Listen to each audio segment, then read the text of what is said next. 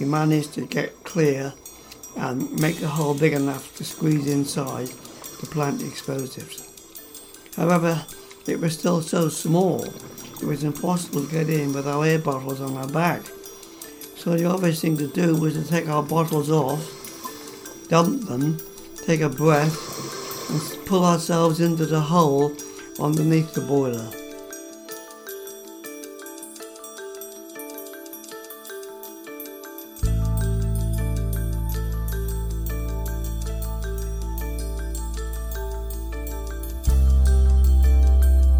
Aquanaut. My adventures and misadventures in the early days of scuba diving off the Cornish coast.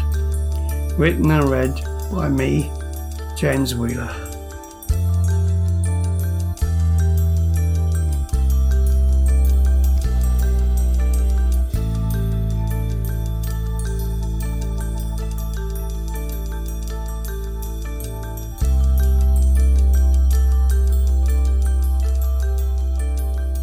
Well, our search for wreck continued along the west coast of Cornwall, and this time, of course, we were using our echo sounder with the view that we might find some amazing readings, which obviously were the remains of steamships. And of course, the echo sounder gave a very accurate replica of the seashore as we were going along slowly in the boat. And we did this quite a lot, hopefully with the view of finding a wreck. Well, we did this one day, and we came across what was obviously an indication of unusual topography, and it was too regular to be anything other than a wreck. So we dropped the anchor. Bob decided to go over first because he was always the first number one diver, and I was ready to follow. Well, Bob hadn't gone long when he surfaced, swam back to the boat, and he took off his mask and he had a big smile on his face. We'd obviously found something worth salvaging. So he said that there was a big ship's boiler there, and I was to follow him down so we could reconnoitre the site properly and see what was worth salvaging. So I went in after Bob, and we both dived down together and swam straight towards the ship's boiler. Well, I can tell it was huge, and a big iron boiler, but what was the great sight was it was on top of the ship's condenser, a complete condenser with what looked like hundreds of copper pipes held together with two big bronze sections. So we knew this was going to be a big salvage operation, and certainly worth going for. However, it was clear the only way we could do this was to do it with explosives. There was no possible way we could get the boiler, which was sitting on top of the condenser, without blowing it away with dynamite or Semtex. So that was the next plan. So we both surfaced again, and the Raymond had got the dynamite ready, and Bob went down first of all with the dynamite, and I went down with him, and we suddenly realised that this was going to be a very difficult exercise. So we had to put the dynamite and some of the Semtex, because we took a lot of explosives with us because the boiler was so huge. And we calculated that it would take a lot of explosives to blow this huge thing away, weighing several tons and about 20 feet high. The diameter of about the same, 20 feet. It was a huge iron boiler. So how could we get the condenser out? We would have to blow the boiler off the top of it. So we decided that we would plant the explosives, but that became impossible because the access underneath the boiler to get the explosives in was impossible. So we had to put the explosives in a safe place and then start clearing away debris and pipe and all sorts of bits of iron and rubble to get underneath the boiler. Well, easier said than done. It was very hard work, and we had to go back up to the surface again with the explosives because we realised it would take 2 or 3 dives before we could clear a point of access to get underneath this boiler and plant the explosives. So we did 3 dives that day, and on the last dive we managed to get clear and make a hole big enough to squeeze inside to plant the explosives. However, it was still so small it was impossible to get in with our air bottles on our back. So the obvious thing to do was to take our bottles off, dump them, take a breath, and pull ourselves into the hole underneath the boiler. So this is what we did. We planted the dynamite in such a way that the boiler was more or less at a position where the explosive would be most successful and give the most impact. We planted the dynamite and some Semtex, and then we went in with the detonators and pushed them into the dynamite. I might add, the only way you could do this was not using your flippers, because every time you used your flippers you push yourself further in the hole. So we had to pull ourselves in and push ourselves out again.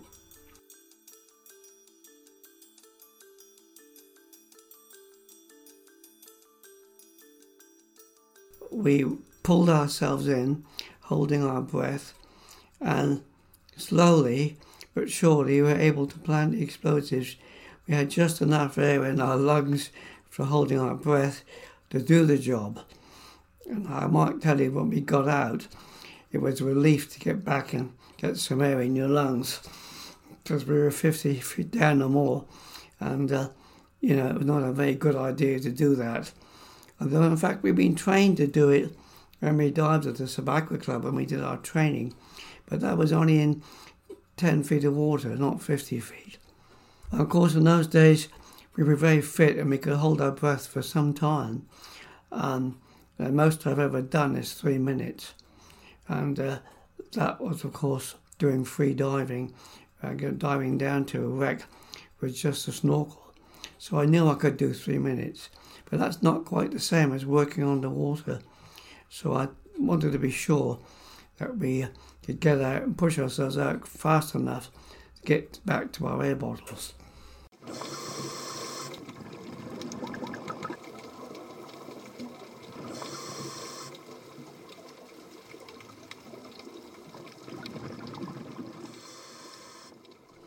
Well, we did this, planted the explosive, and then I went back up to the surface and came down again with the fuse wire, uncoiling it all the way, and then bobbing back into the hull and connected the fuse wire and the detonator to the dynamite.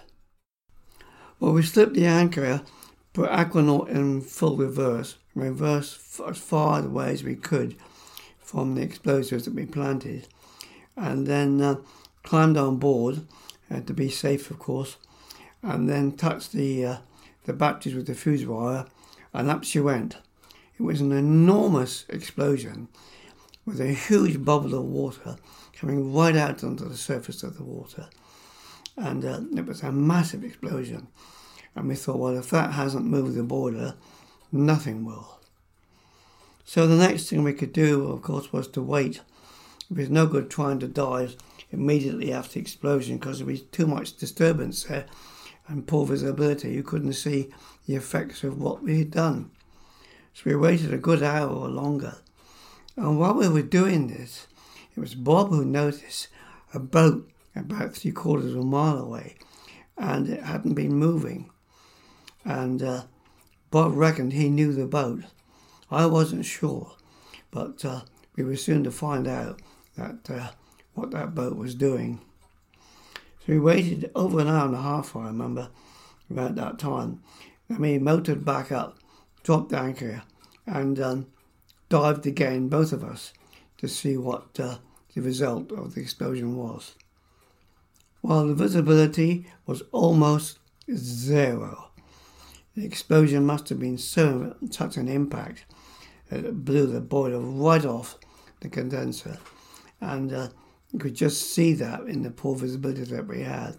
But it would have been impossible to carry out any salvage that day to lift the condenser, to break it up and pull the pipes out and bring them to the surface for salvage. So we decided to abort it that day and come back the following day to pick up the benefits of our work. So it was difficult because we thought, well, it's all that work done and we can't salvage it today. We had no choice though, because we couldn't really see what we were doing. So we left disappointed that we couldn't retrieve the salvage that we'd found that day. Well, on the way back, motoring back to Penzance, we got pretty close to the boat that was watching us, and Bob and I both recognised the boat, and we knew that one of the divers on board. They were local, well, not that local, but in fact that we'd seen them around before, and I reckon they were watching us. So anyway, we didn't say anything, and we passed them about 100 yards from their boat and back into the harbour. So that's not the end of the story. The following day, the plan was to come out and retrieve the condenser and all the pipe, the bonds, plates, etc. from the condenser. And on that second day, the sea conditions were not good. It was a rough old day, but we decided we can't let this go and get out there and salvage it. So off with steam, got back to exactly the same spot, and it was Bob who went down first and came back absolutely furious. He took off his mask and mouthpiece and shouted up, "It's gone! It's gone!" he shouted with a second breath. And I couldn't believe this, so I dived in and went down and looked for myself, and the condenser that was there was completely gone. It disappeared. The only answer to this was that it had been stolen. Stolen from the dive ship that was watching us the day before. Now, I knew now who this was, but I'd rather not mention it because he might still be around, and he was a lot bigger than I was. So that was that was a waste of time and effort to retrieve what had been good pickings for us on the salvage front, and we'd been stolen onto our very noses. And he could do nothing about it. So I want to make the point that even back in those days, in the 60s, there were plenty of pirates around the coast of Cornwall, and there's no love between pirates.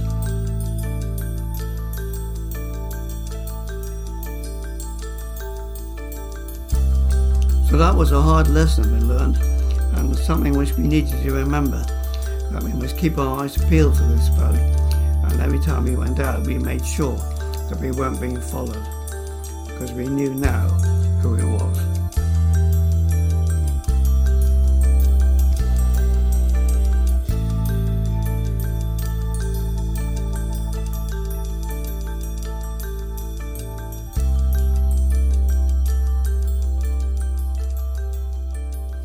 I want to make the point that it was not always easy to dive off the coast of Cornwall.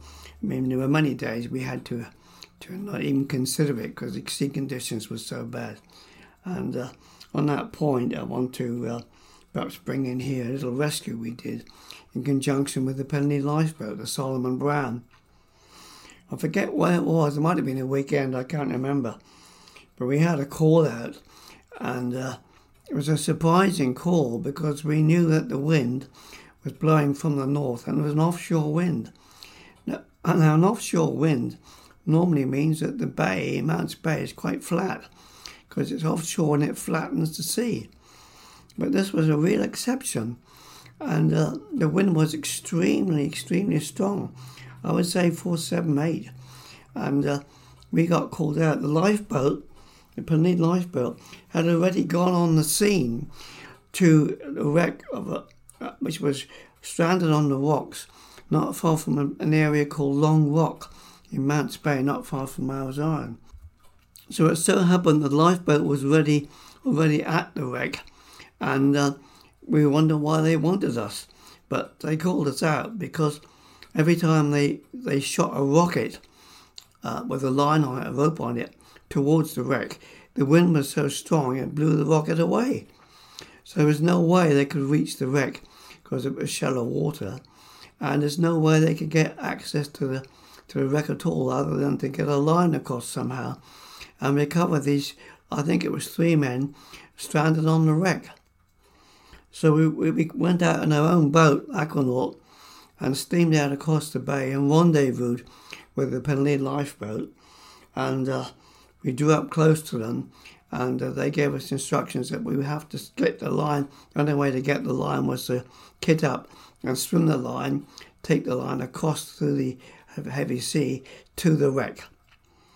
So at this point I need to say the wreck was only about 50 feet long. She was iron, and she was well stranded on the rocks there, and would of course been in danger of breaking up. So we then steamed away from the lifeboat, got kitted up with a line, and swam out through the heavy sea. We couldn't snorkel, the wind was too strong, we had to use our breathing apparatus, and swim out towards the wreck, right up to it. And then the fun begins. We had this rope towing behind, and of course towing a rope of some length in the sea is not easy. It gets heavy. You have to pull very hard to get the rope across. And when we reached the starboard side of the wrecked boat, and tried to shout out and communicate to the 3 men who were on board, and we soon realised, Bob in particular realised, that in fact they were Irish, and they didn't seem very compos mentis. In fact, they were drunk as lords, and it was obvious that they had arrived on this rock, finished up on this rock through poor navigation or being drunk, and finished up on the rocks. Then we felt fed up about this because there we were taking risks to retrieve these 3 men who were so drunk out of their minds they didn't know what time of day it was. Anyway, one of them took the line and attached it to the stern of his boat. So he must have had enough sense to do that. We got back to our boat Aquanaut safely, and we stayed for a while, hoping that the plan was that the lifeboat then would attach a smaller line, a bigger line, to the line that was already there, and pull it along with what they call a ring, and so they could attach a more powerful, stronger rope to the boat, the wrecked boat, with the view of pulling it off and putting it off the rocks. But that wasn't possible, and to be frank with you, we didn't hang around to find out what was going to happen at all. We decided we had enough. The sea was very lumpy, and it was very strong wind, and we decided it was getting late in the afternoon, early evening, so we abandoned it and went back to harbour. What the outcome was of these 3 men, I can't remember, and I don't know to this day, other than the fact that they were drunk.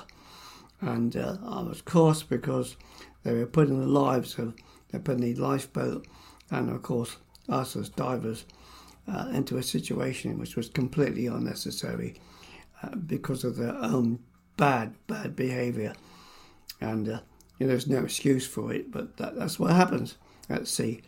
And we were there to help when we could.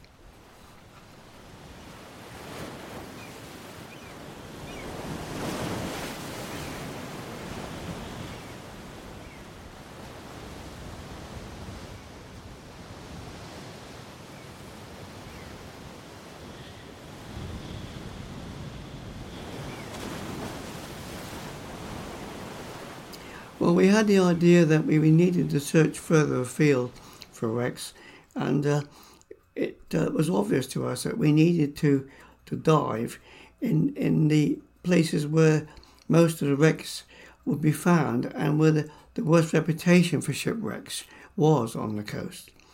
And we decided to do this one day on good weather, and one such place, of course, is the infamous Runnelstone, not far from Land's End.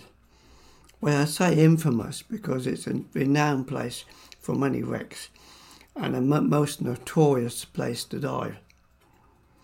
And Roundstone was a pinnacle of rock that at one time projected about 6 feet above the sea. And I say at one time because in 1923 the cargo ship called the City of Westminster struck the Roundstone rock and knocked about 6 feet off the top. So from that day on, it was not visible from the surface and clearly a greater hazard to shipping. Well, we decided to go out there and see what we could find. And by the way, the City of Westminster was a big ship. She was 6,000 tons, and she struck the rock, according to the story, in heavy fog. About 20 odd of the crew were saved by local fishing boats and lifeboat at the time. So fortunately, there was no loss of life. But she was a big ship, 6,000 ton cargo ship. It's some ship, I can tell you. Well, we knew the presence of the City of Westminster at least. We also know that there were lots of other wrecks on the Roundstone. Now, before I get into this dive, I want to mention the point that the Roundstone, I said, is infamous for one reason only more than anything else. Not just the fact that the pinnacle of the rock that's still but not far beneath the surface is dangerous, but also that it had a reputation for having the most dangerous tides. Now, if you can imagine the whole of Mounts Bay, which is a huge area, about 100 square miles of sea, on a low tide, spring tide, when that bay empties, it runs out past Land's End at a rate of 8 knots plus. So that is a current of serious speed, I can tell you. And the whole of the bay empties. So we realised that the only possible time that we could dive on the Roundstone was to calculate the tide when it was slack water. In other words, between the change from low water to high water. And the calculations on the charts indicated that this time was only about 35 minutes maximum before the tide would turn again, and the tide would come in and start filling Mounts Bay again with the same rate of knots and speed that occurred when it was exiting from the Mounts Bay. So my point is that our dive window on the Roundstone was very limited, and we calculated this, and that was our plan, to go out and dive on the Roundstone and start searching for wrecks on a neap tide or a low spring tide when there was no dangerous current. So we set off on this day. It was, in fact, I remember, a low spring tide that we were going to dive on, and took about 2.5 hours to motor out to the area. The area is called Tolpedden, and there are markers on the coast to indicate to shipping exactly where the wreck is, because they have to line it up with a Trinity House buoy, which had a bell and a whistle on it, not far from the reef, and so we knew roughly where the reef was. But when we got there, we soon realised where the reef was, because the ground sea and the swell was enormous, swirling around the top of the reef, which is only about 6 to 8 feet below the surface. It was treacherous, and we realised we couldn't dive in that. So we anchored further away from it, dropped the anchor for our first dive on the Roundstone. So the idea was to search, first of all, for possible wreckage. We knew the City of Westminster was there, but exactly where was another issue. And we also thought with a 6,000-ton ship, if we could find it, it should be rich pickings for salvage, of course. But we weren't sure about the depth, because the depth on our echo sounder on our photograph varied from 70 feet to 120 and even deeper in places. So we weren't sure exactly where the City of Westminster was. The only alternative was to dive and find it. And that was our first dive on the Stone. I call it the Stone because that's the abbreviation which local fishermen give it. It's not just a Roundstone. She's known as the Stone, probably because it's a more hazardous name and has an awful reputation. And local fishermen say, always keep clear of the stone because it's a dangerous area. So on this particular first dive to search for the wreckage, we decided to dive it together for the simple reason that we hoped that we calculated the tide right and we would be diving in slack water. And Raymond and I dived together.